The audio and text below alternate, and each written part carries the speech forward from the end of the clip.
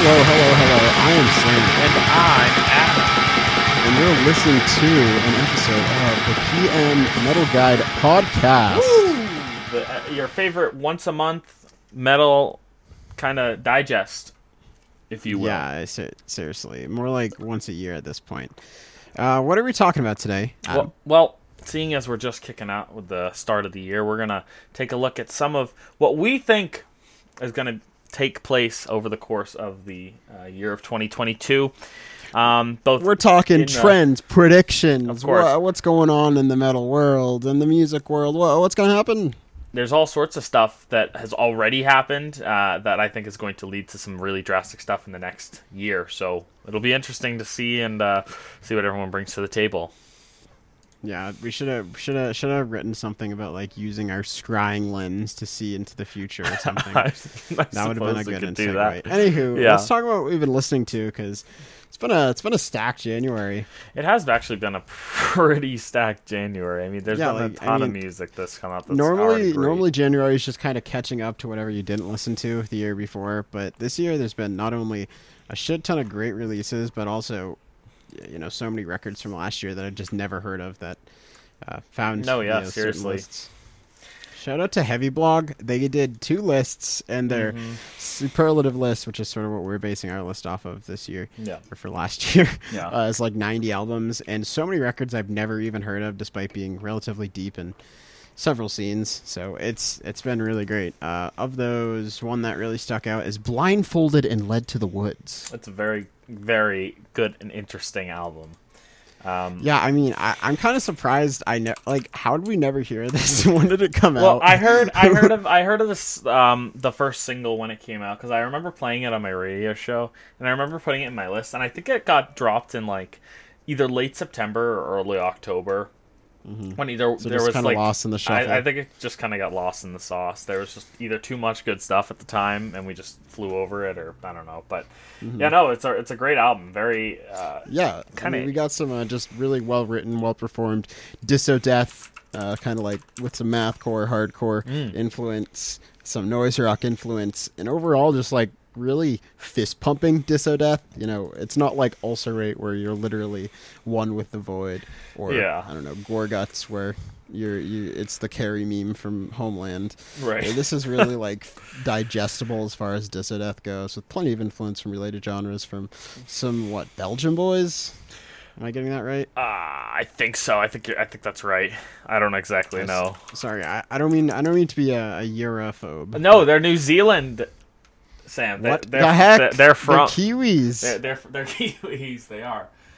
Well, this band also has 2 members of Sacrament in it who really? they're just a random New Zealand death metal band. Never mind.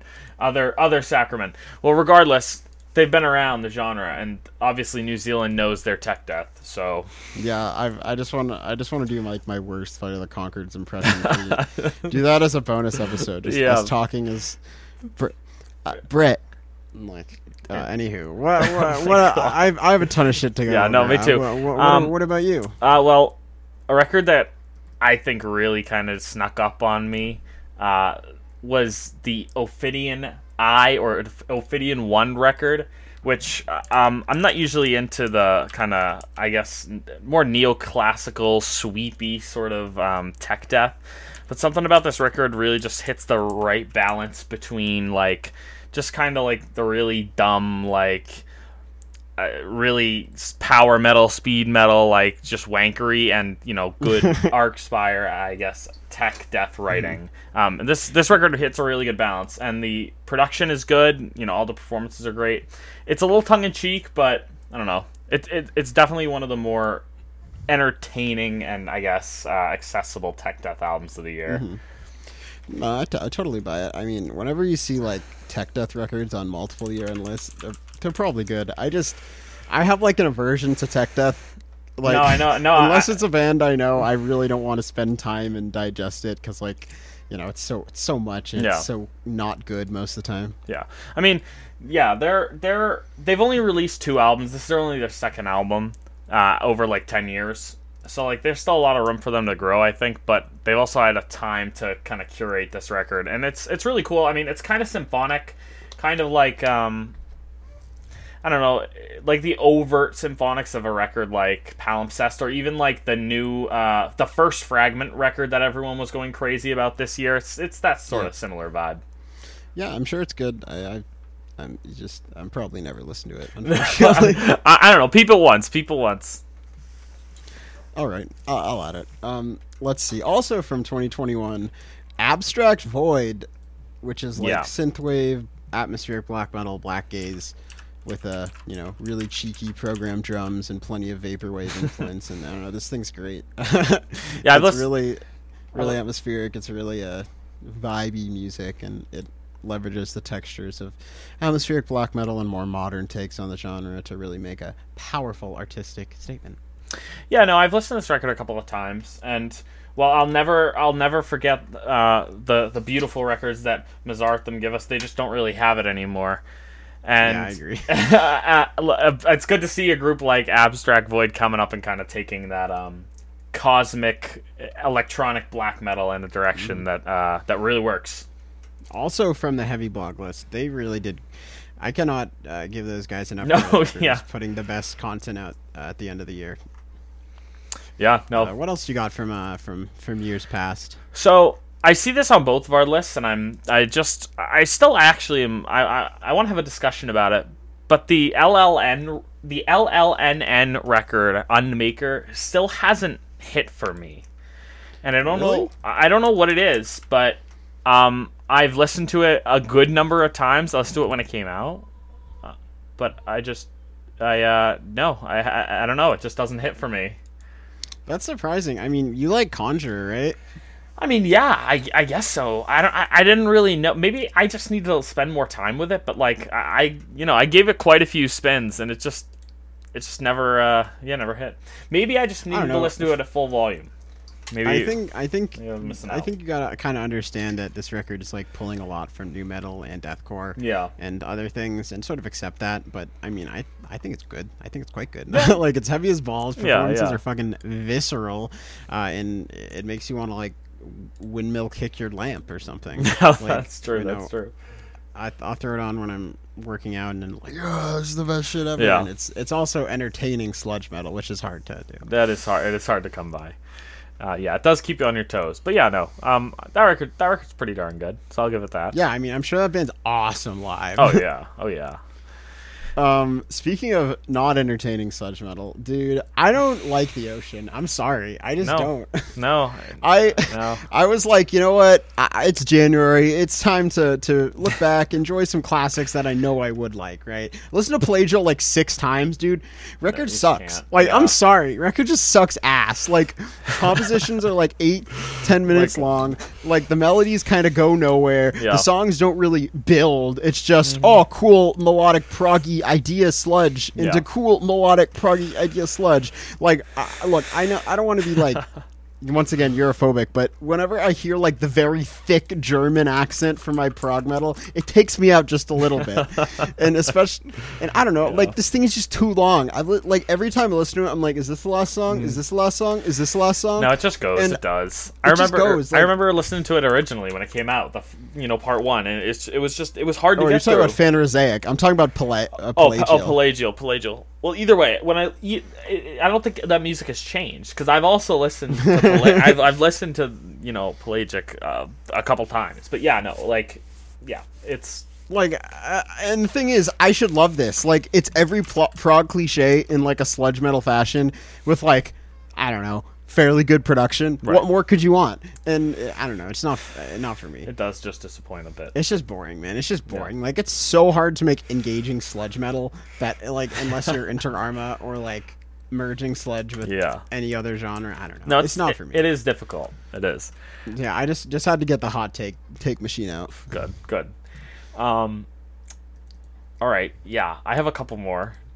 Yeah, no, I have plenty. I've been listening to a lot of music this month. Did you listen to the brand new Der Weg einer Freiheit record that came out this year, Sam?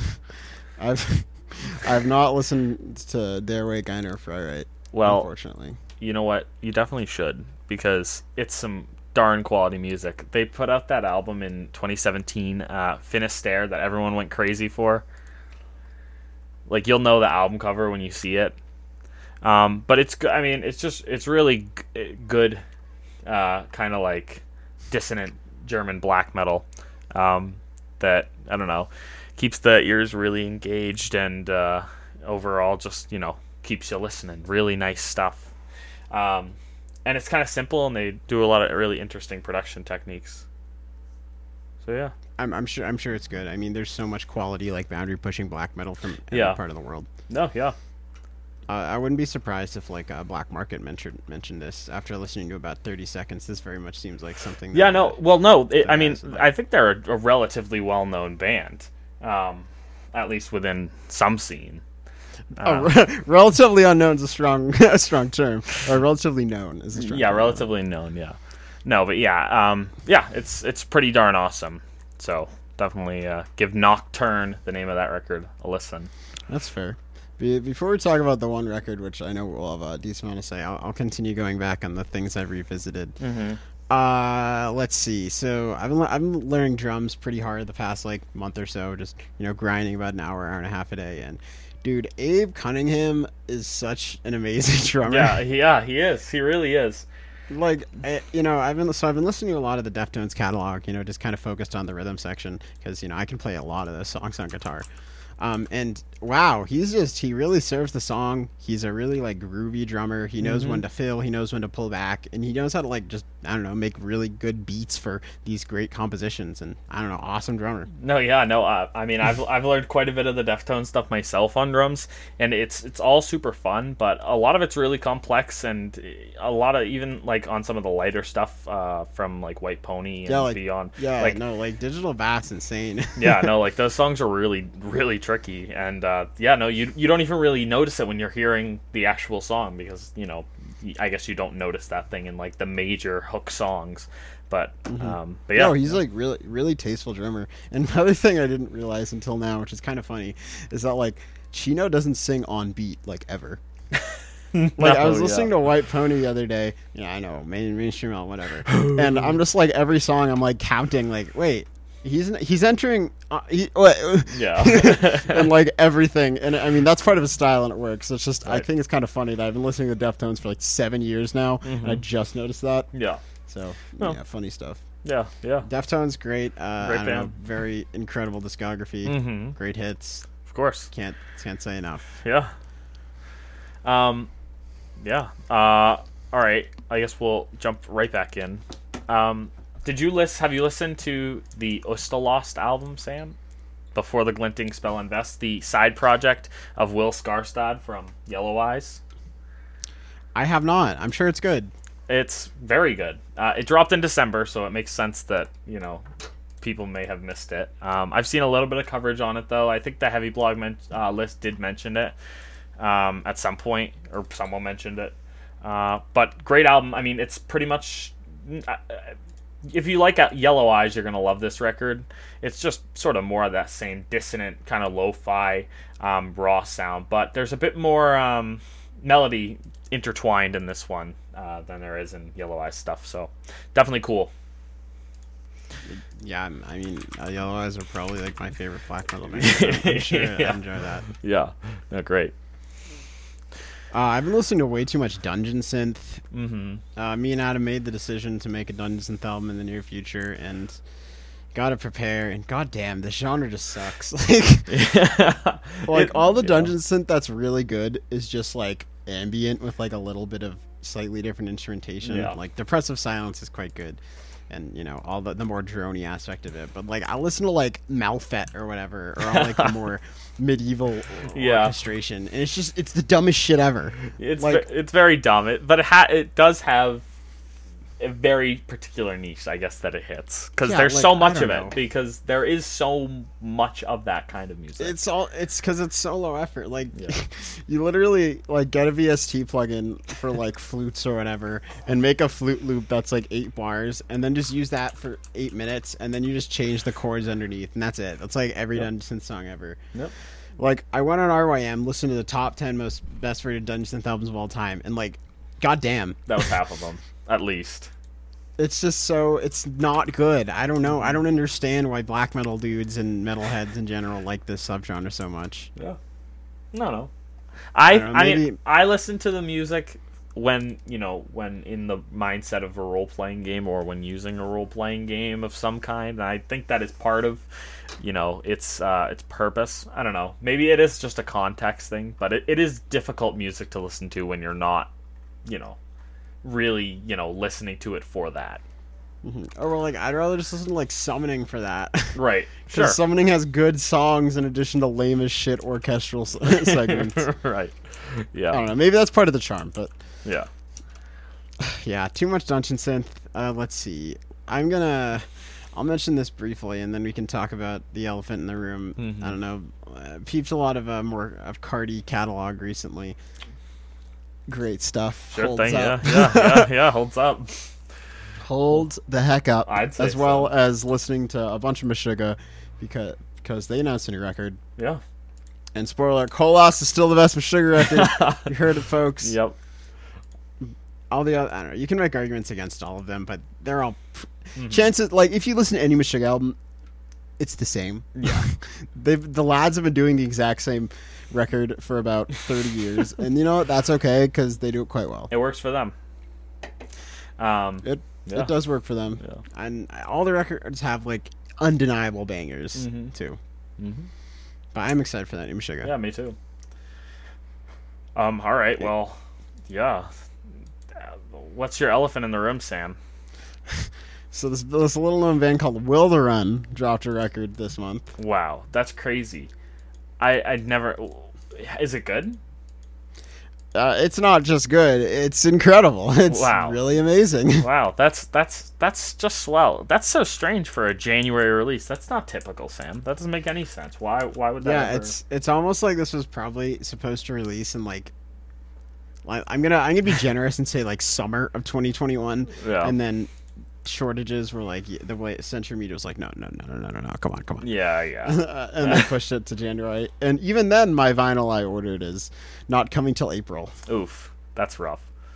But you know what's not rough is anything about Epigon or Epigony. Epigon? Epigon? I think it's Epigony. Epigony? Yeah, I don't know. Well, because that's Antigone, not Antigone. Right. So yeah, Epigony. I mean, I don't know. This album's just like, it's just Wilderun, man. Like, I guess they can't miss. No, seriously. And I mean, I think if you have any criticism of this record, it's that it's a little Wilderun-y. Mm-hmm. But that's like, it's like when you listen to a new Opeth record and you hear like the very specific way that Ackerfeld like stylizes like a riff or a harmony, and you're right. like, oh, this is very much Wilderun. If you like their previous two records, you like this. This record's incredible. Like, it flows beautifully. All the songs are great. Performances are great. It sounds incredible, mixed by Jens Borgen. Yes. Legend there. And I don't know, this thing's just so good. Super, super compelling blend of progressive death metal with plenty of folk and orchestral instrumentation, and as well as melodic death metal influence. And when I say melodic death metal, I don't mean like shitty type. Yeah, no. You're talking good actually death metal that has melody intertwined within it. Yeah, and I mean, you can tell like Evan and the lads have been chewing on this stuff for a while, and they're like, he's just an amazing songwriter. Really knows how to craft like a full album experience. I went back and listened to Sleep at the Edge of the Earth a few times too, to get some context. And just across those three albums, and the middle being Veil of Imagination. Yeah. There's just no misses. Like, oh yeah, I mean, the music just flows kind of perfectly throughout each one of them. I mean, there really is no part at any point where you're really questioning what's going on or having to like try and piece it together. No, it's all there. It's all perfectly laid out. It's beautiful too. It's totally. And you always ask yourself why like those Opeth records are so good, and it's because that contrast. And Wilderun does that contrast incredibly. They really know when to bring it. They know when to simmer down. They know when to put their little interludes in their like 15-20 minute long songs. Yeah, right. And I don't know, this thing, like, this is up there. Like, Veil of Imagination was was that number 6 on or 7 on our list? Yeah, something like that, I think.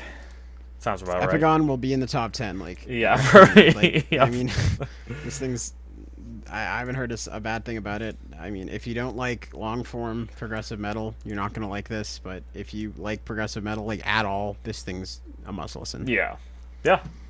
And who knew they'd do a pretty cool cover of No, seriously. songs? Oh yeah, like that. I was not expecting that, but honestly, yeah, it's a great finish to the album. A bonus track that's not cringe on a prog album. What is this? Hey, I mean, Seahorse was there for a little bit. Almost. I don't know why they didn't do a Bloom song for Rise Radiant, but We'll never know. Remember when they were gonna like play America and then COVID happened like 2 years? Come back, we'll pay. And they'll start the set with Bloom into Marigold, and you're like, wake up. And then you hop on stage during the I am a wealthy man. I am. My God. One day.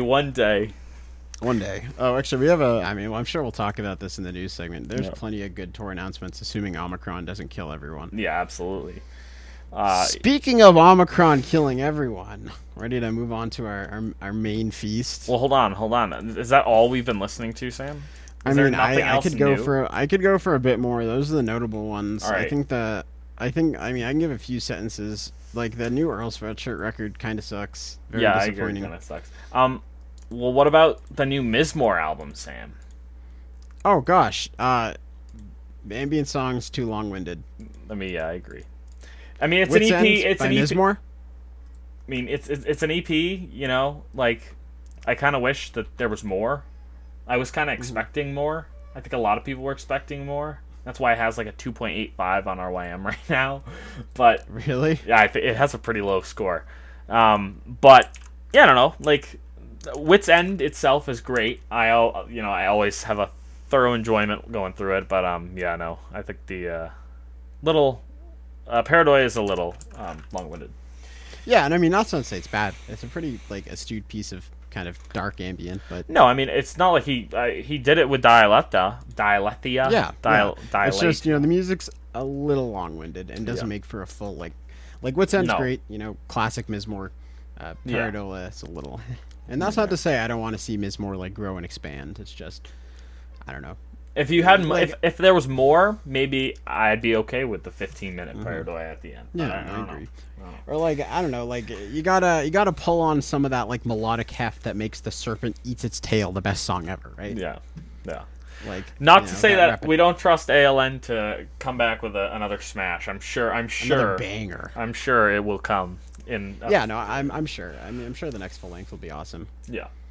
I mean, it's only been. Oh, I was gonna say it's only been 2 years since Cared, but I feel old. No, seriously. And then all right, I have to mention the Wiege Dude record. Okay, so Church of Ra, Oathbreaker, Amun Ra, the classic. Yeah, well, guess the lads. dumb Netherlands thing. Dumb Belgium thing.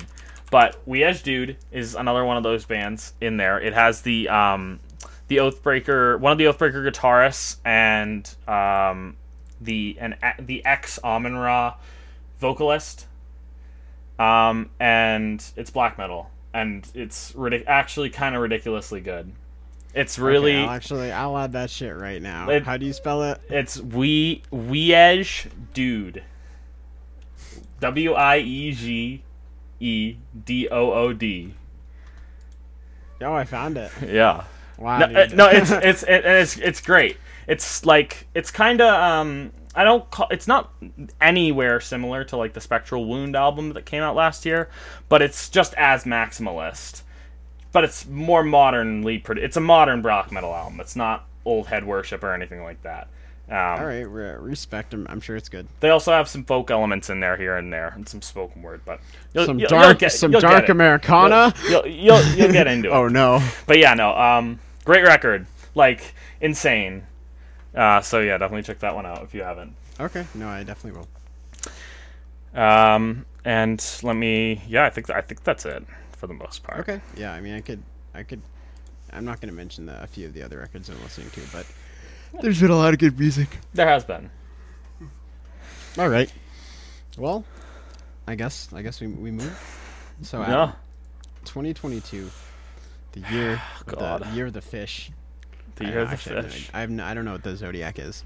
I don't know what the Zodiac is this year either. Actually. Not that it really matters, but no. What you know, we've been in the game for a while. We've been kind of deep in metal for at least like 5-6 years at this point. Yeah. What you know, we've seen trends rise and fall. We've seen empires build and get destroyed just as quickly. That's true, actually. You know, 2021 saw the atmospheric rise of a band like Spirit Box, band like Turnstile. That's true. You know, we saw the return of nu metal to the forefront in a number of ways. Mm-hmm. We saw heavy music clawing its way ever closer to mainstream. So, what's your first big prediction? What do you think's going to happen in 2022? Right. My first big prediction for 2022, I think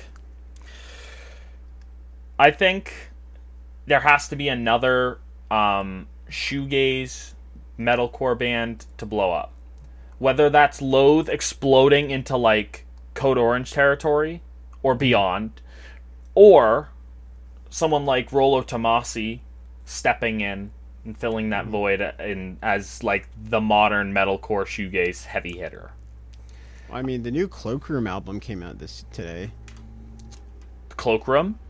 Yeah, Cloakroom are sort of like... it's like similar to Nothing, a little bit more like hardcore influence. Okay. They're part of like the heavy shoegaze movement. Okay. And that record's been getting absurdly good reviews already. Yeah, I mean, it's the first single's got 100,000 plays on Spotify. Yeah. So all right. And then you have bands like gosh, who's the one that they're like a heavy shoegaze band. They have one album like 2018. It's like that amazing song. They're touring with Deaf Heaven in a few months. Oh God, I don't even know. A few of our friends used to go bananas for him. Wait, I don't know. It's not like It's not like Fond Limbs. Holy Fawn. Holy Fawn. Holy Fawn. Yes, Holy Fawn. Holy Fawn. You know, they've made pretty significant waves. You got bands like Have a Nice Life, who are absurdly popular, playing like heavy shoegaze.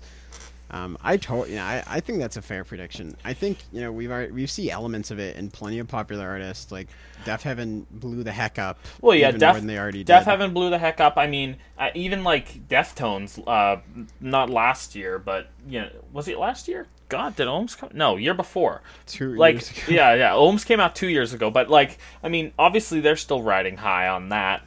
But yeah, no, I don't know. I think that someone kind of has to step up. I don't know. I just feel it's time. I think that's totally fair. I mean, it seems like everyone who I talk to now, regardless of like what kind of music they listen to, wants to start a heavy shoegaze band. Yeah. I mean, we were in a heavy shoegaze band for a bit. Like, yeah, it's not really that hard to accomplish. But yeah, no. I mean, we're sort of in that like magic. I'll mention this again in a little bit, but like, you know, trends come and go about every 20-25 years. 20 years ago is when heavy shoegaze was like 25 big. years ago. Heavy shoegaze was huge. A lot of kids nowadays, a lot of Zoomers, a lot of younger millennials are listening to the shoegaze shit, listening to bands like Deaf Heaven, bands like Alcest, bands like Mole, and being like, oh, what if we apply this to like a hardcore framework? Yeah. And I mean, shoegaze is a pretty loose genre tag. You could even say something like ultra pop by The Arm to shoegaze. Sure, I mean, you could even go so far as to kind of say that like the Turnstile record can fall sort of into that category. Oh yeah, totally. I mean, it's just a really popular aesthetic right now, and I mean, I love shoegaze. I think Souvlaki is one of my favorite albums of all time. I absolutely adore the new Deaf Heaven record. I absolutely adore all the modern heavy shoegaze stuff. So, and yeah, I guess Loathe is 2 years ago now, right? No, they're coming in a new album this year. Already they're dropping a new record this year? New album this year. I just know I let it in and it took everything was 2019. Yeah, no, they're coming out with a new full record this year. They put out a single, I think, already. Didn't their founding guitarist leave? I think so. Yeah. So yeah. Woo! And I think they just a Teenage Wrist did a remix of Two-Way Mirror? Of Is It Really You? Yeah, I'm Loathe one of those bands where like, I mean, the more, you know, it's not. I let it in, took everything. It's definitely a grower. Album blew the heck up for a good reason. Yeah, but no, I am very wary of their future. No, I don't.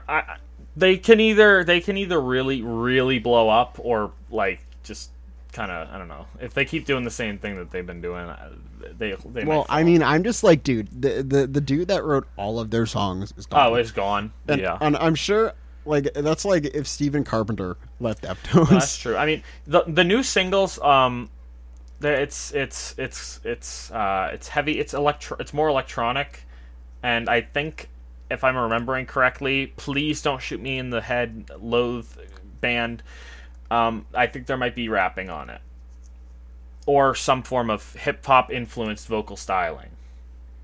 I mean, I don't necessarily hate that. I think it's a good single. I don't listen to singles, but when the album comes out, I'll be there. Yeah. To judge it. But yeah, so prediction 1, I think that's fairly fair. That's fair. It's like, you know, a new heavy shoegaze band is gonna blow the hell up. Yeah. All right. I'll go with a fairly obvious one as well then, and I think the nu metal revival is gonna continue, and I think, honestly, like a heavily nu metal influenced track is gonna chart in like the top 50. Yeah, I mean, I believe that. I mean, we're already close, man. Like, no, well, like, look at a song like "You Girls Ruin My Life," right? Yeah. Or "You Girls Are Ruining My Life" by Corpse Husband. You know, horrible song, but that song takes so much from like nu metal, and that song was literally like number 60 or something last year because of TikTok. Yeah. And like the younger generation, the Zoomer generation, and you know, younger millennials are so like just ready for this much more aggressive aesthetic that you can kind of blend with anything, whether, you know, that's Denzel Curry with considerable nu metal influence across his like mainstream trap records. Denzel single's awesome, by the way. Whether that's, you know, Suicide Boys or Ghostman or any of the trap metal guys, but you're even like a lot of pop punk artists are kind of doing it too. Like, you know, I don't like this band at all, but Movements, for example, dropped a few singles this or last year, which are just like ripping straight from the Family Values era Korn stuff. Or even in deathcore, like Slaughter to Prevail are straight up like new deathcore now. Same thing with Darko. Same thing with Certain Spirit, like Holy Roller from Spirit Box. Same thing with groups like Conjure, LLNN. Like, you know, Zoomers 20 years were born right at the time where like nu metal wasn't ruined for them. It wasn't weathered by the world, you know. So they heard all these songs growing up, and they're putting them into their own music in a way that's like really like not ironic. It's just a wholesale appreciation. No, I mean, the more and more trap metal and stuff that I listen to through peers and whatnot, I mean, it's all blending toward that really like punky, I don't give a shit attitude, like really just kind of like they don't even care if they're using shit beats, they're just going hard as fuck. Like I don't know, the nu metal aesthetic is it certainly hasn't died, but it is coming back in full swing. Having a band like Limp Bizkit kind of even there to really help provide a helping hand along, or like, you know, I think Slipknot and Korn are dropping new albums this year, and not that I don't think we should necessarily look to the old guard in this case, but I wouldn't be surprised if some like MGK, like Youngblood, dropped like a really successful album and one of the lead singles were to chart in like the top 40, top 20, which has like screaming on it and like nu metal. I mean, Corey Taylor was going to be on a Machine Gun Kelly track. It's already, you know, it's already. You know. No, I mean, like, we're there. All it takes is like, I don't know, wait for Travis Barker to collab with I don't know who's some like. Dude, he already collabed with Suicide Boys. I mean, you're too late. Oh no, I was trying to think of like some washed up nu metal dude. Oh, okay, all right, fair enough. Like Travis Barker and Fieldy from Korn. There you go. And yeah, I don't know. Nu metal's definitely back. I think it's going to continue to be back to like be a thing, and I would not be surprised if like a legitimate nu metal song charted. Yeah, I honestly believe it. I mean, that's like that's kind of an obvious prediction. It's kind of a slam dunk, but I'll say it. That's all right. I said it. That's all right. That's all right. Okay. All right. I have another prediction. I guess. Shoot. I think that there's going to be a really big, clear divide between the heavy, just honestly the rock music community, and it's already starting. But I think that there's going to be a really big, drastic cultural shift between rock music that's already, you know, definitely happening, but as the country becomes much more politicized, so does our music landscape, and I'm sure we can expound on this a little bit more in our news segment, but there's lots of people who are taking sides in the music and rock specifically community that are, I don't know, I feel like there's something is going to come to a head at some point. There's gonna be one point that all of it is gonna come to, whether that's streaming services or, I don't know, an award show or something stupid like that. But like, I don't know, I feel like something is in the midst of beginning in terms of like really splitting, I guess, the rock community, the metal community. I feel that. I definitely see where you're coming from. I mean, something that would come to mind, or like something I could totally see happening, would be like a band like, I don't know, Disturbed headlining like a big rock festival, right? And then like a bunch of like more political or more left-leaning bands being like, fuck this, I'm not playing that. And sort of getting a very like sheer divide between sort of the butt rocky, more like conservative groups and everyone else.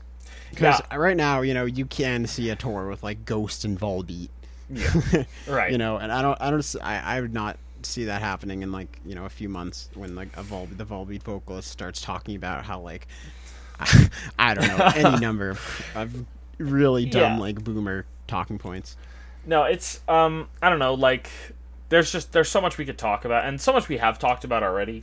But I think something like a festival being played, or like someone, some band making a statement or something that's about someone in the band or something like that. There's going to be. I see it. I honestly see it as more like a regional and audience divide, because like if you look at like, it's kind of a running joke in like music criticism, where it's like, oh, what was the best selling metal album of the year? Some random hard rock band you've never heard of, like a band like Wolfgang EVH, right? Yeah, like I've literally never heard one of his songs in my life. I literally work in the music industry and like am anally involved in hard rock, like heavy music, and I've never heard that guy in my life. Like something like that, or like Seether, or any of these atrocious butt rock bands, right?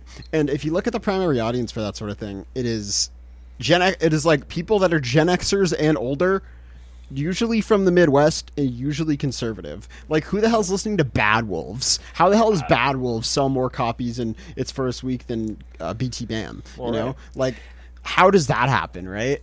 It's because these bands have a very strong base with certain demographics, and I see it more as a demographic split than anything else. Because I feel like every goddamn younger band we listen to is like in some way directly politically left, and that's great. I would say so. I mean, I hope so. I think that part of the problem is, I don't know, I haven't been on music Twitter too often, but when I am on music Twitter, I don't see anything problematic, but there are certain sources that just put things in a certain light that like I really feel are detrimental to the community, and overall just kind of like I feel like we're better than this, so I don't know, I feel like either something is going to happen with a band, or like, who knows, maybe a media company or a record label is going to have a big thing, but I don't know, I feel like something is going to have to come to a head at some point soon. I think in order for something to come to head, it'd have to be like pretty like outright atrocious. Well, I would agree. All these large media companies are like inherently liberal just because that's popular, right? Yeah. And in order to drop like an openly like idiot conservative band, they'd have to do something absurd. No, I say something crazy. Yeah. Right. I don't know. We'll have to wait. We've seen like 3 or 4 notable hard rock musicians at the Capitol riots last year. Right. I mean, fuck. Like, Mr. John Schaefer, got what was coming to him. Our boy. Yeah. It's. I see where you're coming from. I don't know. I don't know. Like I said, I think it more manifests as like a band's dropping off a tour, or like dropping off a festival because another like large artist that said something like atrocious was also there. But then again, money's a pretty powerful incentive. Money is a very powerful incentive. Like, look at Coachella. Kanye is headlining Coachella. The man has said, no shortage of atrocious things the past 10 years, and it's not like anyone's doing anything about that. No. Yeah, I don't know. We'll see. Why would you? We'll see. I don't know. No, that's. I think that's fair. I mean, I think we both have certain positions and why the country's more divided now. Yeah, and it's definitely not the left's fault. I wouldn't say so. Personally, or I mean, dude, wait, yeah, this isn't. We've already seen a lot of this too with like bands who are like anti-vaccine mandate. Right. Too. We're like, I'm not touring. There's a vaccine mandate. Okay, then sorry, don't tour. Shut the fuck up. Like, I don't know. This is I listen to so much discourse on this sort of thing, so this has been done to death, but it's just disappointing. Yep. Sam, what about you? Do you have any other predictions, Sam? Yeah, I got plenty. Oh. I think something that we've sort of seen the past few years that's going to continue, maybe even come to a head, is sort of just the dissolution of genre boundaries for any and all heavy music. And when I say heavy music, I don't just mean like, metal, hardcore, because there's always been they've been sort of much closer in the past 20 years or so. I mean like, 100 Gex playing a bill with Knocked Loose. Or like, Suicide Boys touring with Carnifex. Right. I don't know, man. I mean, like, that stuff seems reasonable to me. I mean, there's already been some strange examples that we've seen in the past of some crazy concerts. But, like, that barrier is really being broken down. No, totally. Like, at this point, it does not matter whatsoever what style of heavy music you play. Like, I saw Primitive Man in Boston a month ago, and there was like weirdo indie band, noise band, death metal band, and death sludge band. So it's like, okay. Or like you go to a hardcore show and one of the bands playing is just straight up doing like Entombed core. Yeah. right? Like this doesn't matter anymore, and I can totally see like a hyper pop artist like with like heavy elements playing a bill with Cannibal Corpse or something. Dude, I mean, hell, Phil fucking Everum tours or is touring the West Coast with a 2-woman black metal band. Yeah. Like that's happening. Like, I don't know, man. Like, you're right. It's just coming to a point where it really doesn't matter. Like, yeah, and like, dude, the average music listener, you've like nowadays is so like accustomed to more like abrasive sonic aesthetics. Like, think about how many people got really into "You Won't Get What You Want" because of Fantano, dude, or so many, or Death Grips, or even like more recently like Clipping, right? Like these are like I think I told you this, but I was working in the kitchen at the restaurant I work at. And this girl who's not super invested in music is just has her like songs on shuffle, and the playlist literally goes from like Nickelback and Stained to Dogleg and Clipping, and that's a female-led noise rock band from Cali. I forget their name, but like all this absurdly like abrasive music out of nowhere in between like butt rock songs, and like that's the average music listener nowadays. Like, people do not care if something's abrasive. No, not at all. I mean, most of the people that I hang out with or I'm in circles with that talk about music, it's generally like just kind of a mishmash of heavy stuff. It doesn't necessarily have to be like, oh, I'm a metalhead, or oh, I'm a trap metalhead, or oh, I'm an ambient kid. People just they'll listen to whatever, man. Yeah, no, totally. I mean, you sort of hit upon it with heavy shoegaze, sort of hit upon it with like the new metal, but like, dude, genre barriers don't matter, and I can totally see like big collaborations or big tours between 100 Gex and other people. Dude, we're gonna put Rate Your Music out of a job, Sam.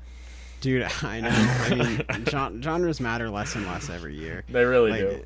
If you look at why they're even implemented, it's for radio formats. Yep. And radio formats haven't mattered in about 25 years. So there you go. I say, as someone who, is the general manager of a radio station. Yep. Yeah. So yeah, I mean, honestly, I look forward to our our overlords letting us listen to whatever. Yeah. And see whatever. Yeah. All right. What else you got, Adam? All right. Well, I have a very small prediction, and it's also kind of a news, just quick little news thing. New Krallice album dropped today, and I bet it's sick. Dude, I saw that. I was like, what? Krallice dropped another. Yeah, right? I am so intimidated because I've really only listened to Yig Her a shit ton. Well, good. I mean, AMG dropped their Krallice ranking list a few days ago, and I was like, man, I should just listen to every Krallice record because I know they're all great. It's just, it's so much, and it's not like it's easy music. No, it's not. It's tough. Yeah, I don't know. I've listened to a bit of the discography. I've listened to Demonic Wealth quite a few times. Eager. I own Eager. But yeah, no, I mean, I'm sure it's gonna be great. Is that how you pronounce it? Eager. I don't know, dude. That's how Eager. No. But yeah, I bet it's gonna be great. But my actual prediction is this new Ghost album is gonna suck. Like, dude, it's not even funny how bad these singles are. Like, I really thought Hunter's Moon was like a one-off. Like, oh, you know, whatever. And then I heard it was gonna be and I heard the new single. No, Call Me Little Sunshine. I dude. think. Yeah, Call Me Little Sunshine, dude. No, dog shit. I don't. No, I do know what happened. It's out. They're out of ideas. The ghouls are gone. There's no more. I know ghoul. what happened. Money. Like, you know, Forgay realized he could cater to literally everybody, including like, you know, a strictly pop audience, and was like, yeah. Let's just do that. And yeah, no, I agree. Like, he really sounds like he's out of ideas. It's like Martin and all the other ghouls were there to balance him. You know, Prequel we were kind of hoping was Prequel has bangers like Rats. It does. Amazing tune. Yeah. Amazing tune, right? Yeah. The rest of the album, there's some highlights, but for the most part, pretty boring. And then, you know, you hear Hunter's Moon, atrocious. You're calling me Little Sunshine, atrocious. And you know what? You feel bad when Forgay is like, yes, the Call Me Little Sunshine is the heavy song on the record. It's like, dude, are you shitting me? This is the heavy song? And like, we're like, I know Ghost lyrics have never been amazing, but like, how did we get from like, you know, prime mover to vaguely talking about like names for Satan? Like, what the heck, dude? It just feels lazy. No, it's so lazy. I don't know. He's just making so much money. He doesn't need to care. Dude, he doesn't care. I was working the other day and I saw 2 Ghost shirts in one shift. That's ridiculous. And I said nice shirt to the first one. It was like a teenage kid. He was like, dude, are you seeing them in Worcester next month? And I was like, yeah. I didn't have the heart to say no. Oh, he's gonna experience Volbeat without you, Sam. Bro. Yeah, no, New Ghost song's gonna be ass. I think it's called Impera. Impera, yeah. I mean, like, we're no longer the target audience. It's fine. Ghost served a purpose. Those first 3 albums are goddamn rock solid. Yeah. Yeah, I mean... And by first 3, I mean Opus and Meliora, and Infestosum has, like, 3 good songs. Yeah, it's got some bangers. Yeah, no, that's all. That's all right, that's a small prediction. If you have any small predictions, you can get it out of the way. Well, I have a really obvious prediction. Any cold takes? All right, well, this is a very cold take that COVID and its new variants will continue to affect the music industry in horrific ways. Canceling tours, killing musicians. Just breaking bands apart. You know. Hey, you know what? That's probably a decent observation and prediction. I mean, that's... I don't know. I think I have tickets to 4 concerts in February, and 3 of them have been moved. Yeah, it's rough. We're hoping with all our heart that it doesn't get any worse. Hopefully, super immunity is a thing. And yeah. Yeah, I mean, unfortunately, I think the only thing that would really help this is like national vaccine mandates. But who's calling for that? Not us. Not us. Not us. Not us. I mean, as long as basically a third of the country is just, you know, a petri dish for COVID to multiply, and one party is so vehement in providing constant disinformation at every turn against every possible policy measure, there's just no way. Like we're in COVID hell for at least like 10 years at this Oh point. yeah, dude. Oh yeah.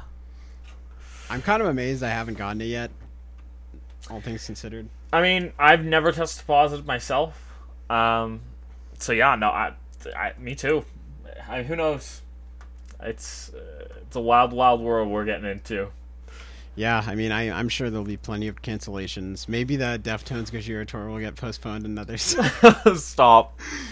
Bro! I will never see Amazonia and Digital Bath in the same day. What the fuck?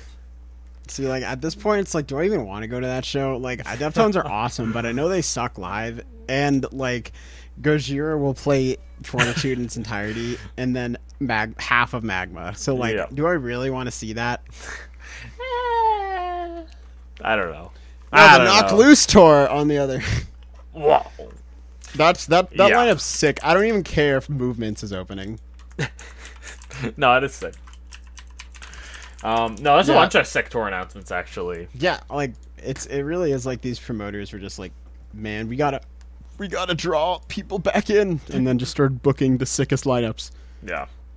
Makes sense. Yeah, I mean, big ups to them. Yeah, big ups. But we'll see how effective those are come the actual performance time. We'll see. Adam, what predictions do you have? Well, I guess another prediction that I could have. I hope to see some more in the same vein. I hope to see some more left-leaning extreme and heavy music that is overt in its approach. Because you know what? I think people like, I don't know, Victory Over the Sun, even Liturgy, like, very good for the community and make great music. Yeah, or like Alos from Spectral Lore and Stress. Yep. Yeah, no, I mean, it's important, especially with, like, the more you learn about black metal, the more you realize that, like, probably 1 in every 4 artists are, like, Nazi or Nazi related. Right. And, like, right. You know, as a community, we really have to do better. We really have to push back against that. And yeah, I know. I totally agree. And I don't know. I think that more are going to come out of the woodwork as people get more, I guess, comfortable with releasing that sort of stuff. Mm-hmm. No, I totally agree. And, like, I mean, if you look at, like, the metalcore and hardcore scene, like, everyone is at least, like, on the surface supports, like, basically all progressive social movements, like, pretty explicitly. Yeah. Which is awesome. Yeah, I'd say so, yeah. I'd say metal and heavy music communities in general are some of the more supportive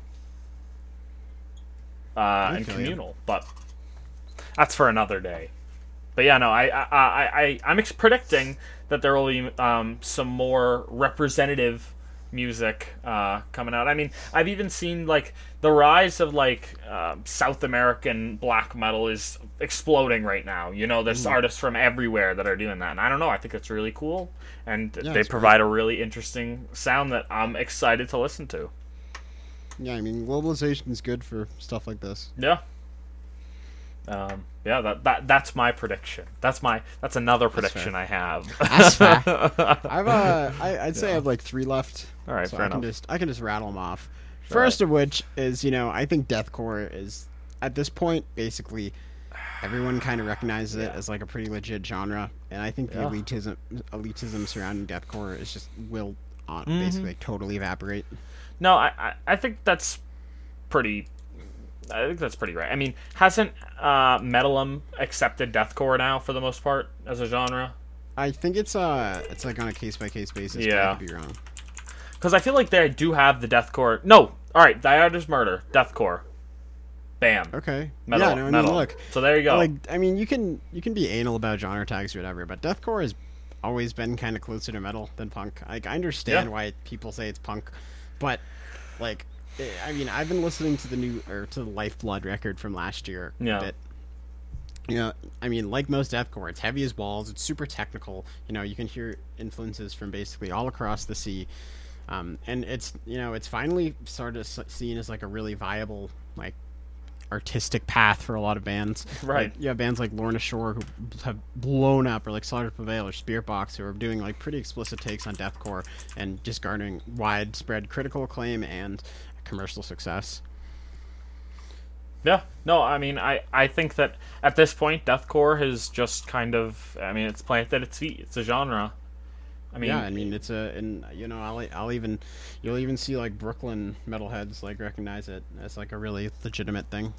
yeah, I mean, And so it's time.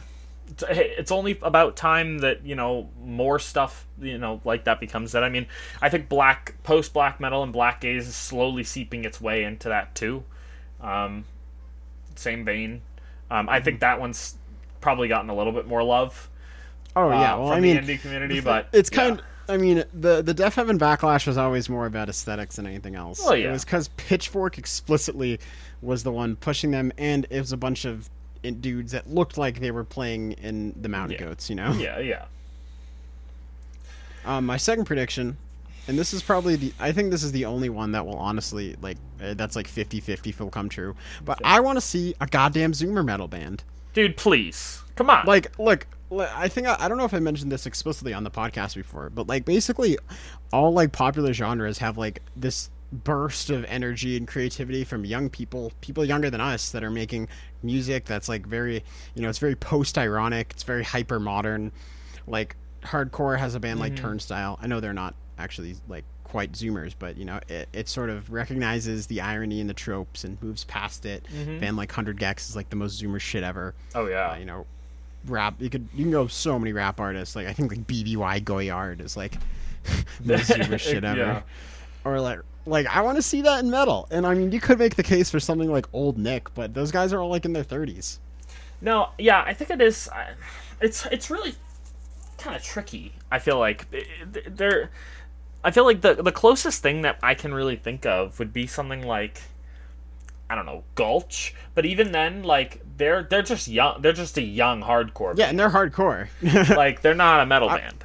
Yeah, well, I mean, it's a few reasons, right? It's because metal is more so than probably any other genre is very steeped in tradition, and what makes metal interesting is when its tradition matches with ingenuity, right? Right. But you can only go so far away from metal before it's, it stops having that core like extreme sound, right? And then you get something like, I don't know, like Have a Nice Life, which is definitely influenced by metal and hardcore, but definitely not that.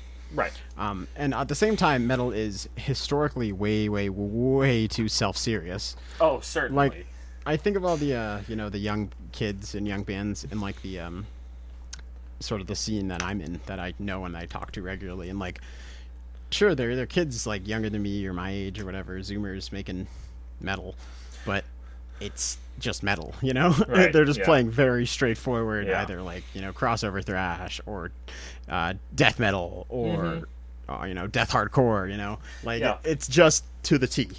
Right. No, I do think that there kind of needs to be. I think that makes sense. I feel like the easiest way for that to break in is probably prog. That's the only way I can think of, because like. Well, the thing about it is like, when I think Zoomer metal, like I know what you mean. Well, I want to be quintessentially like post-ironic, right? Right. Yeah. Made by kids that are young, right? Yeah. From the the younger generation, and like, how old? Like, maybe you could make the argument for Esaka Trihelium. Maybe, but who knows how old French dude is? French person is. Yeah. I mean, Sadness guy's pretty young, but I was gonna mention Sadness, and I feel like there are a lot of like one man like depresso, zesto, like shoegaze, slowcore, drone. That I feel like that is an aesthetic, and people are doing that. No, I agree, but thing about it is like I love Sadness, and I think you could make an argument for that, but like it's also the most self-serious music ever. Right. Like the band is called Sadness. Yeah. Well, like even like you could even go with like Sonos Tomam Konta, who had that black gaze record that's like all neon and wonderful. Yeah. But it's super. Well, I mean, depressing. look, there's a lot of boundary pushing metal from people that are like relatively young, but I want like quintessentially Zoomer metal. All right.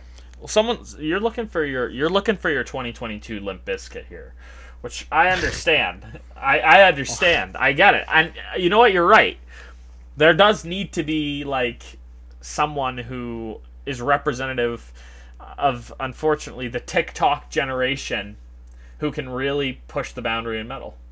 Yeah, no, I agree. Like, I don't care if I don't know. I don't care who it is. Like, who's the youngest popular metal band we have? Slipknot. I don't know about that. Probably Code Orange.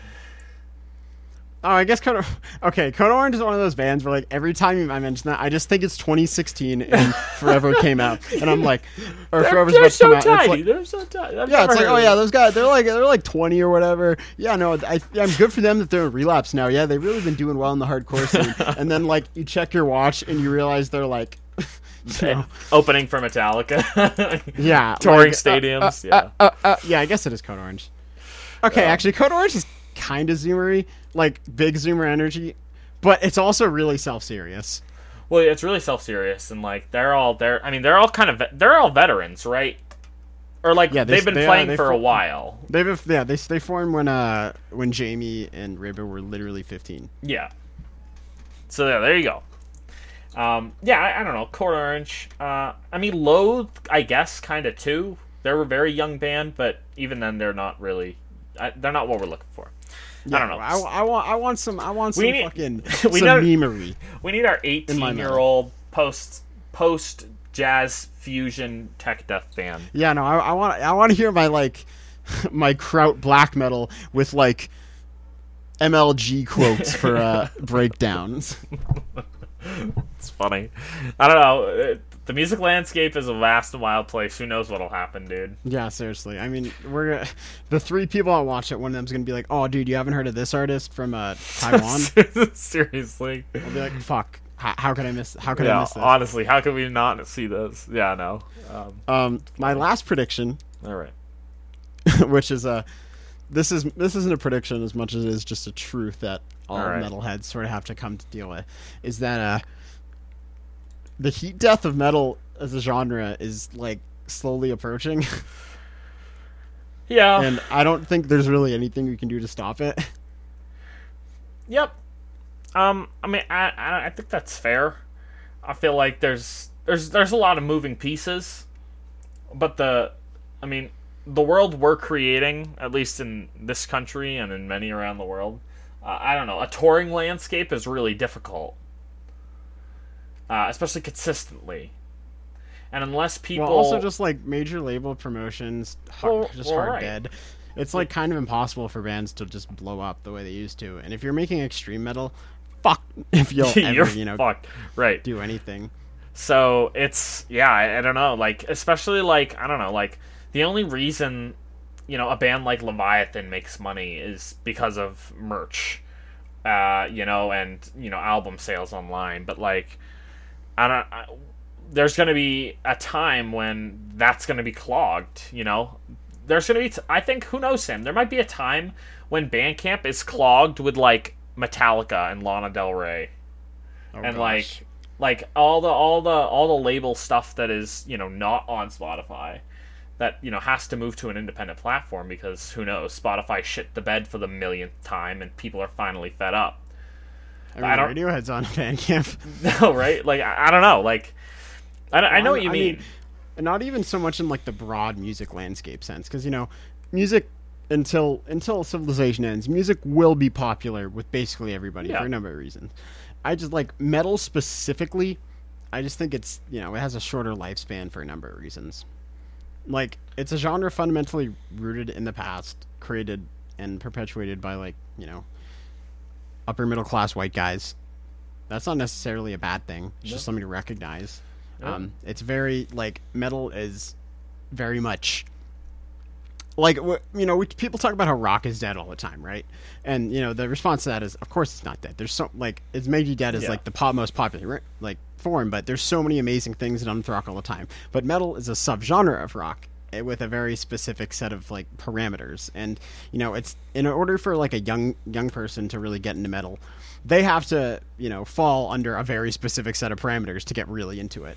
And with the death of radio, with touring being down, with all these big bands, like, not mattering as much anymore, it's just, I don't see it happening. Like, why the hell would you learn to pick up a guitar? Why would you pick up a guitar and spend 10 years being able to play metal? Like, I've been playing guitar for 11 years at this point, and only in the past couple have I been able to play, like, the really, like, complex, like, death metal stuff, right? Like, why would you spend 10 years learning drums? Why would you spend 2 years learning how to death growl when there's no money in it, no one listens to it, and all the biggest names, aside from a few, kind of they're not too big to fail. Like, this is something I spoke about with my with Ian Chaney in our conversations. He was always like, yeah, there's like, what metal bands are too big to fail? You have Metallica, and that's literally it.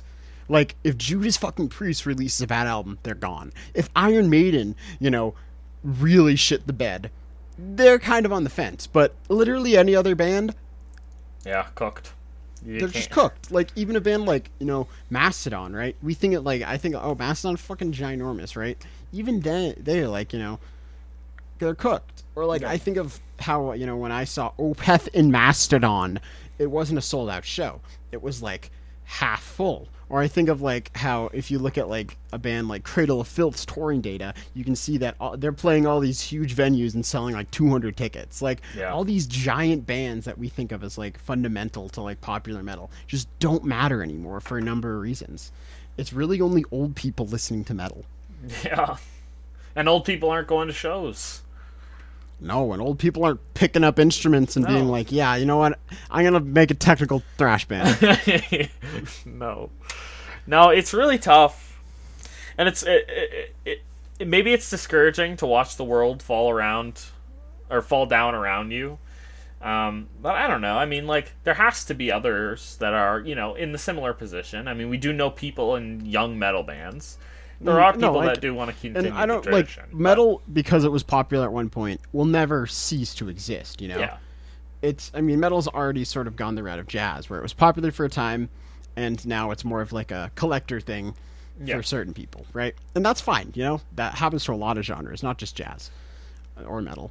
Yeah. But and people always make it in the underground. But like, the age of like even touring bands is coming to a close. Oh, absolutely. Pretty rapidly. And, like, also, why let's say, we graduate college or whatever this year, and then start working 40 hours a week at, like, an IT firm, right? Sure. Right? Well, in what time are you going to, get a band together, practice, find time to play live, find time to record a record around 4, like, full-time work schedules? And that's not including, like, I don't know, finding a partner. That's not including like other interests. That's not including vacation. Like, it's just so hard. It's a lot. Yeah. No, I mean, it is certainly a commitment. And I don't know, becoming a one-man bedroom sensation is not hard anymore. It's all about getting lucky and knowing the right people. Yeah, totally. Which is certainly what it's always been. But to a degree, I mean, there's kind of such a low barrier to entry into music right now. Why bother challenging yourself, Mm-hmm. Yeah, media gatekeepers just don't exist anymore. Right. Yeah. Like, if you look at, I try my best to stay up to date with, like, pop news and, like, trends and whatnot. And if you look at, like, any popular song in the past, like, year or 2 years, chances are it's, like, some random indie artist on TikTok that just happened to have a bite go viral. Right.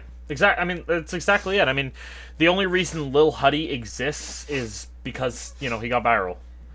No, totally. Or like, if I read a Stereogum article a few days ago about like a new up and coming, like a young teenage girl who's like making, like Billie Eilish core. Right? Yeah. And how'd she get big? TikTok. How did Gail get big? That's the one that did ABCDEFU. Yeah. Horrible song, by the way. TikTok. Yeah. How Lil Nas X got big? TikTok. How did Olivia Rodrigo get big? TikTok. How Doja Cat get big? TikTok. There's obviously major labels and, market hegemonies are useful in crafting, like, big artists and big media narratives. But as far as, like, organic blowing up, it's not the same as it was, and it never will be. Absolutely not. I mean, I guess it is good that we can, come to realize that and put it into practice now. Spread the word. Tell our fellow metalheads, unite. We must be strong together, brothers. But no, I mean, it's somewhat discouraging that, like, I guess the rocker's dream, especially in the heavy music world, where, like, like, I don't know, you care a little bit more about, I don't know, I feel like there's a bit more effort and passion put into much of the heavy music community than there is, I guess, not necessarily the popular community. I don't know, but either way, on a sheer like utilitarian basis, sure, it just takes more time to make a metal record, metal than most other things. Yeah. And that's not like being elitist. Like, no, I wouldn't say so, and that's exactly it. Like, you know, it is somewhat discouraging for the people who are willing to put in the effort. But I guess we just need to come to the realization that people are going to stop putting in the effort. Yeah, and I mean, I don't know, like I said, metal will always exist in some form or another in the underground. It's just the days of touring bands, the days of mainstream popularity are rapidly dwindling. Mm-hmm. Especially, I don't know, especially in America. Oh, yeah. Like, I don't, you know, like, places like, you know, Belgium and Denmark are already opening their doors and, you know, having prosperous, you know, touring cycles and all that sort of stuff. Yeah, well, I mean, those places also have, you know, considerable safety nets that make it easier for you to be a full-time musician. Absolutely. There. You know, in America, we just kind of, like, let's say tomorrow, I'm like, all right, drop out of school, full-time metal musician, right? Like, I'd have to live with my parents. I'd have to work a part-time job to like pay bills and whatnot. And if I was incredibly lucky, I'd be able to make less than, you know, a teacher's salary, like minimum wage, basically. Yeah. By grinding my ass off. Mm-hmm. Like, it's just not feasible, unfortunately. Nope. Yeah, I mean, the time to do that was, I guess, I don't know, the 90s, the 80s. 70s. Yeah, the time to do that was mid 80s to late 90s. Yeah. There's no money in the music industry, and if there's no money in the music industry, there's really no money in metal. No, seriously, yeah. Yeah, no, I don't know. What are you gonna do? What are you gonna do? Exactly. Nothing you really can do. But no, I mean, I don't know. I'll support the artists I like. I'll listen to the endless amount of great heavy music that comes out. Sam, I think NFTs are the answer because each artist is gonna control their own. Dude, you're right. Decentralized on the blockchain. You know, I didn't even consider that, dude. I think that's the next step.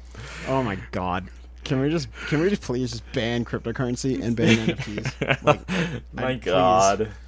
It's Biden, use that executive power for good. My god. It's just ridiculous.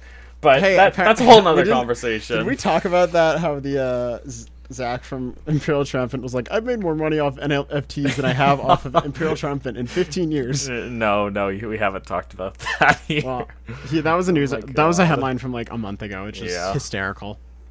And you know what? I believe it, which is the worst thing. Yeah, I mean, we're not gonna get into the full Dan Olson rabbit hole here, but you know.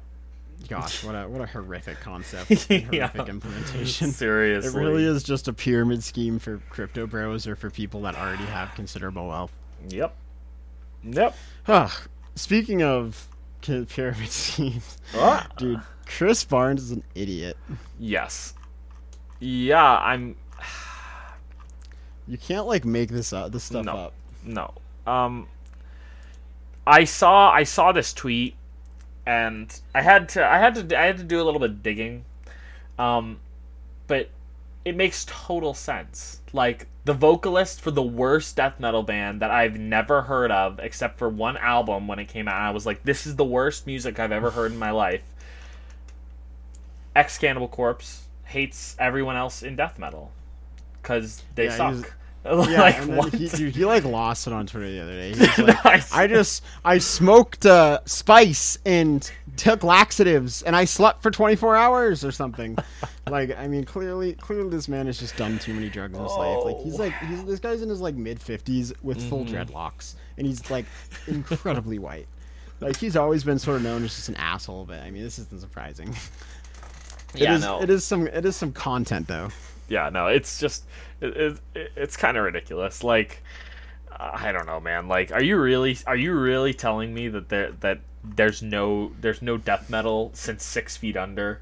Like, really, dude? Just like, I mean, it's hysterical. Like, I don't know what you're trying to prove. Like, it's so ridiculous that.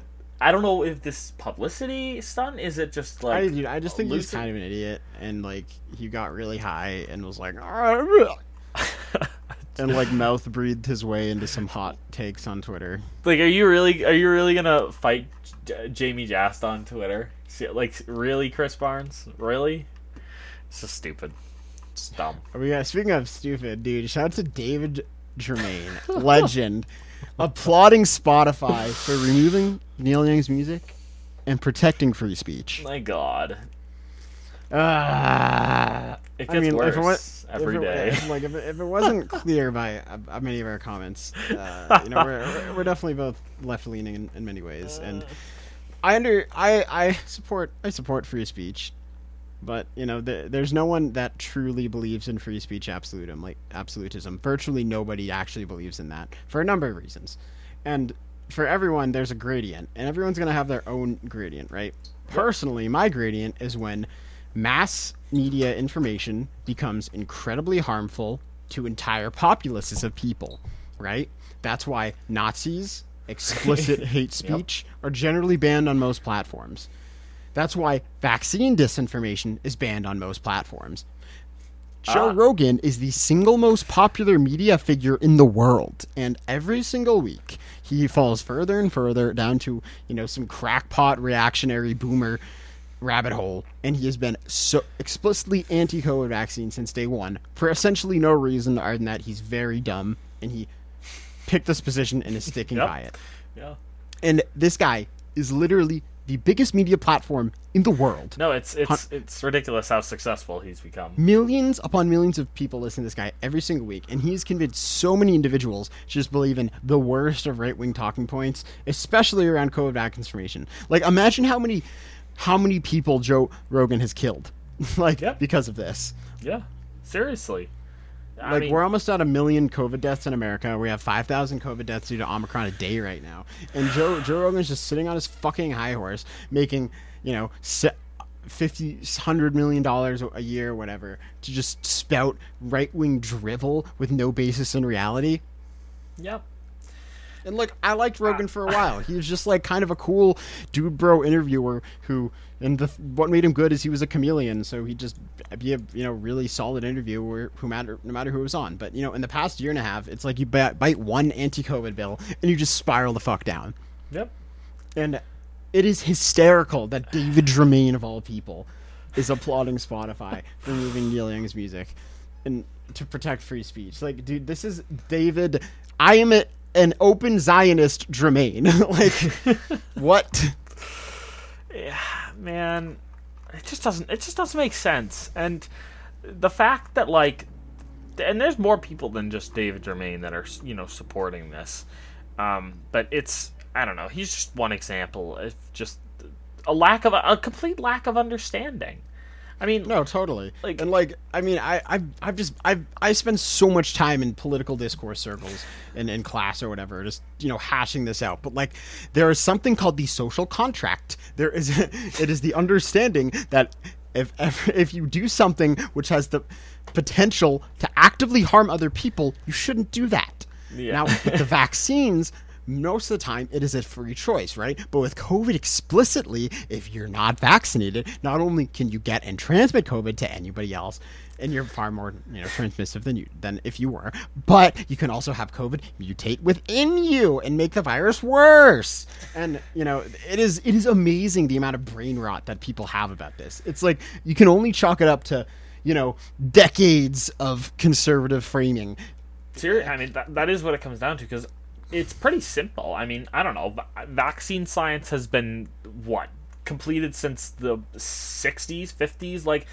Vaccines have been around for decades. Yeah, and I mean, it's no different. It's no different, and look, people do not care about facts. If there's anything you can say about modern American politics, is that every single issue has become a culture war issue above all else, and that's why we have certain successful Republicans with virtually no policy stances. That's why we have most liberals with virtually no policy stances. It's because all these fucking hogs care about is winning, and in order to do that, they just focus on shit like trans bathrooms or vaccine mandate. And the difference between something trans rights, which is obviously something you should protect, which conservatives oppose, is that the vaccine of opposition is like explicitly horrible for the entire country. Yep. Like, sure, I mean, I really, I really wish conservatives supported social programs and like Black Lives Matter and all that stuff. But when they don't support that, it doesn't harm virtually everybody else. No. When they, like, it's so horrible. It's like these fucking mouth breathers. It's everywhere. Like, I'll go on Instagram and I'll see like Karina Kopf being like, I don't support vaccine mandates because free speech, free choice, and it's, I don't know. There's no fucking argument against it. No. And what's horrible is as soon as you bite one of these, as soon as you bite the anti-vax pill, you just spiral the fuck down. Like, it does not matter what you hold, what beliefs you hold. You could be like a super moderate like lib or whatever, and then you just like, I'm anti-vax. Then suddenly you start being like, I just think, wait a minute, Jews I'm oppressed. I'm the oppressed one here. I'm the oppressed one here. Like, that's all it takes. Like, a good example would be like Anna and Dasha from Red Scare. They went from being like, just edgy leftist contrarians to total like OAN spokespeople in about a year after they were anti-vax. Or same thing with Joe Rogan. Like, virtually every issue nowadays, he'll be like, dumb right-wing talking point. And it all, I don't know. Clearly, this is a fun topic, but I mean, it's important because we have people like David Germain who continue to aid in this, very not good shit at all. Like, this is just bad. This is actively it's just universally bad. And it sucks that so many fucking, the biggest spoiler, the biggest percentage of conservatives in America are older conservative or older white men, right? And that's most of metal fans. Yeah. So it sucks that, our genre is so infested with, fucking mouth breathers like this. Yep. It's a shame. That's why we need Zoomer metal. That's why we need Zoomer metal. I don't care if Zoomer metals believe in like cringy shit like full revolutionary takeover or support like, I don't know, the USSR or something. Just be a furry, okay? Just do it. Just put it on, make a death metal album, and play as a furry. Come on. Yeah, you're right. I'm waiting. I'm waiting. The Sonic Fox of death metal. Honestly, where is the Sonic All right. group of metal? I got some great news, dude. Do you know Ghost's new album has a song aimed at Bible thumpers? Wow, I would never gather that. Bro, Forgay in an interview in reference to Mike Pence said, it's about people like him, a lot of politicians, a lot of preachers, a lot of clergymen. Wow. Thank you, Tobias Forgay, dude, for being... what would you do without a social figure? Oh my God. A modern-day Christ, if you will. The pariah himself. Papa Emeritus. Cardinal Copia. I hope the reason this is funny is evident to everyone listening. I really hope I don't have to explain this one. Yeah. Yep. I mean, other than that, it's just like plenty of like not dumb, but tour news and album news. Yeah, pretty much. Here, like I mentioned, excited as hell for that Meshuggah record. Yeah, no, the Meshuggah record is gonna be very fun to listen to. Here, let me go through my list. But yeah, we got I guess when's this gonna come out? This is gonna come out. We have next couple of weeks we have Zeal and Ardor, Cult of Luna. Mm-hmm. We have Author and Punisher too. Yeah. On that day. And that Zeal and Ardor is like gonna blow the heck up. No, absolutely. It's getting like the perfect media push and everything. Mm-hmm. Well, and then they keep putting out singles too, like every 2 weeks or a month or whatever. So there's like 6 singles out already. So like it's blown up. It's gonna blow up. Yeah. Who knows? Maybe that'll be what blows up. Maybe it'll be Zeal and Ardor. I wouldn't doubt it. Quite popular, all things considered. Well, yeah. But I mean, I could totally see that. We also have Rollo Tomassi and Black Country New Road come out next week. Wow. Yeah. And New Persephone, Sam. Are you gonna? That's it. Yeah, I mean, the new Cloakroom came out when the day we're recording this. It's quite good. Yeah. Let's see. Yeah, I don't know. There's Dodorn got remixed and remastered. They re-released it. The Amon-Ra album. They re-released it. Why? Remixed. They made I don't know why, but they made. Oh shit! Meshuggah dropped a single. The first single came out today. It's the vocals are louder, and the symphonics are louder. I think the mix is a lot more centralized on the alternate mix. I actually think it sounds better than the original. And I'm sure it sounds better. That's interesting that they'd release remix so close. Well, no, it's Relapse too. Relapse put it out. So I don't know. Wow. I don't know. Well, they weren't realistic to begin with, but that came out, and let's see what else. What's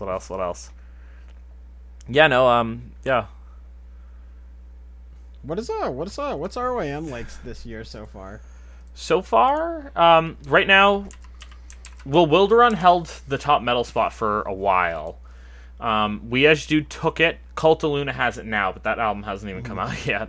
I'm surprised the Earl's so high. The Foxtails album is currently at number 6. I should probably listen to that. It's pretty good. I listened to it a couple of times. We As Dude is at number 11. Fit for an Autopsy dropped a record? Yeah. I guess The Weeknd dropped a record. Yep, he did too. And then it's just kind of random. About what you'd expect. I've listened to a couple of the records though. Like that Toondra record's actually pretty darn good. Yeah, I'm sure most of this is good. It's like there's just only so much you can digest. Seriously, so many hours in a day. Any other fun little bits you want to bring up, Adam? I don't know. Everyone be safe. It's winter. The winter's weird. If you're where we are, be safe. I guess the crazy world is happening. Crazy weather. I don't know. Live, laugh, love. Listen to metal. Fuck. I don't know. Live, laugh, love. Amen. What would we do without such tried and true, honestly, timeless advice? I don't know. Listen to the new Kraus album and the new Dissolution Wave album and some other stuff. I don't know. Yeah, I know. New Cloakroom's really good. New Cloakroom. Yeah. Today. Yeah, darn right. Yeah. Yeah, I don't know. It's not fun. Maybe we'll drop the next podcast sooner than a month. Hey, maybe we'll have to see. We are back to school, so our schedule is nice and organized. So yeah, we are indeed the leaders. Yeah. Oh my god. All right. I've been Sam. I'm Adam. And this has been the Female God Podcast. Thanks for listening. Bye-bye.